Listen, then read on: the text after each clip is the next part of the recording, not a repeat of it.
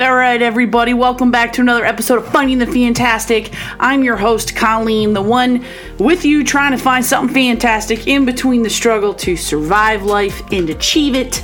And it's a show and it's a podcast and it's a movement to try to prove to broken people that they absolutely matter. To show broken people that we need your diversity, we need your brokenness in order to help other people get through their brokenness. I think we're all broken in different ways.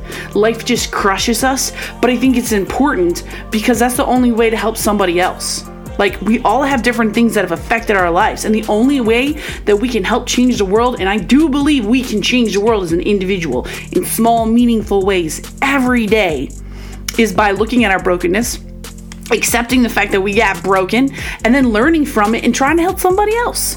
Trying to identify in somebody else that little broken spirit so that you can go in and help them.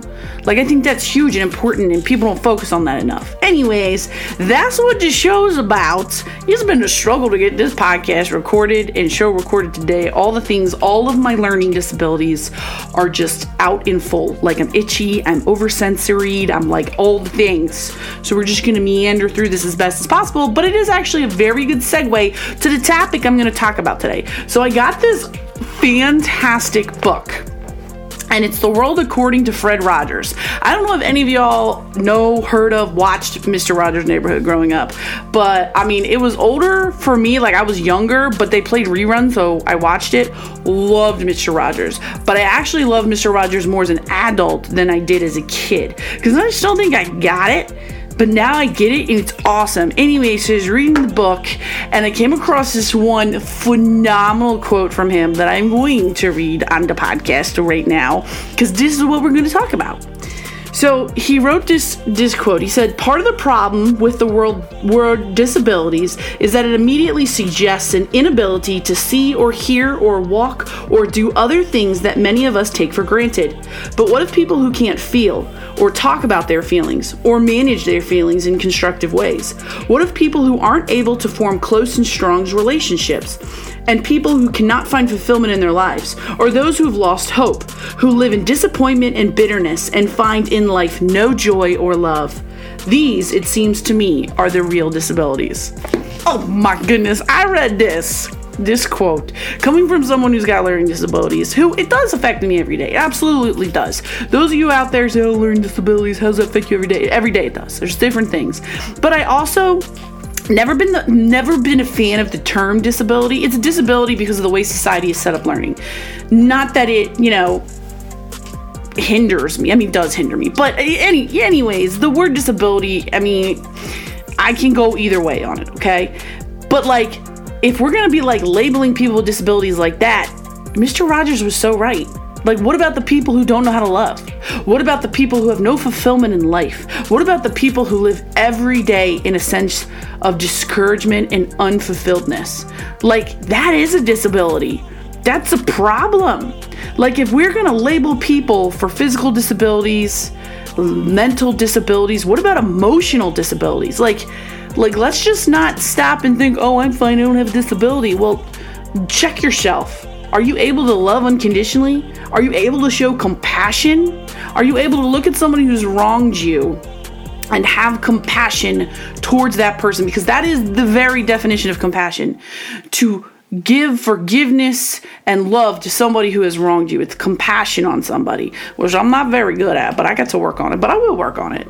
That's compassion. That is an ability, right? And people out there who don't know how to do this, they have a disability. They have a disability, and I'll just say it. I mean, I'm sorry if you don't like it. I will say it.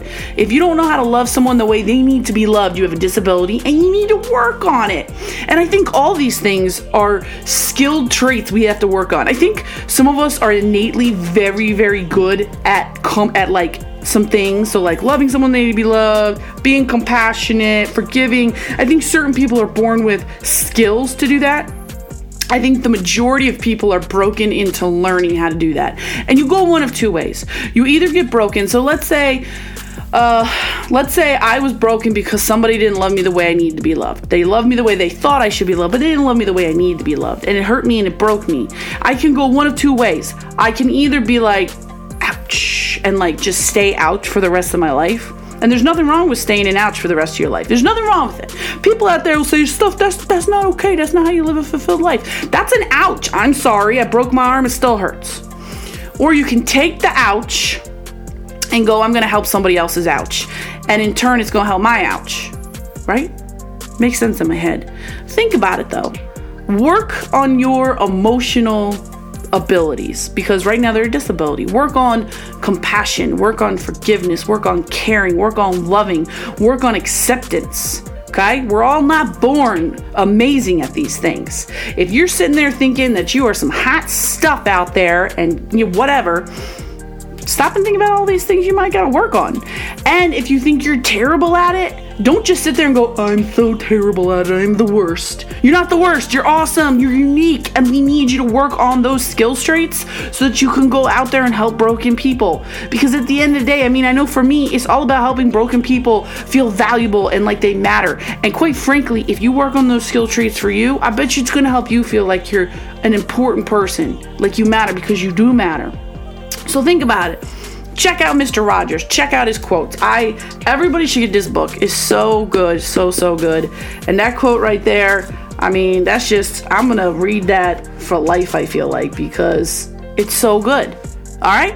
So with that, that's it for the podcast. That went quick because that just hit hard to home. So if you like what you heard, subscribe to the podcast, share the show, share the podcast, looking to gain more people into our culture. We're galvanizing the crew here because let's help some broken people feel like they matter, because they do. All right, that's it. That's all I got. I hope you enjoyed it. Later.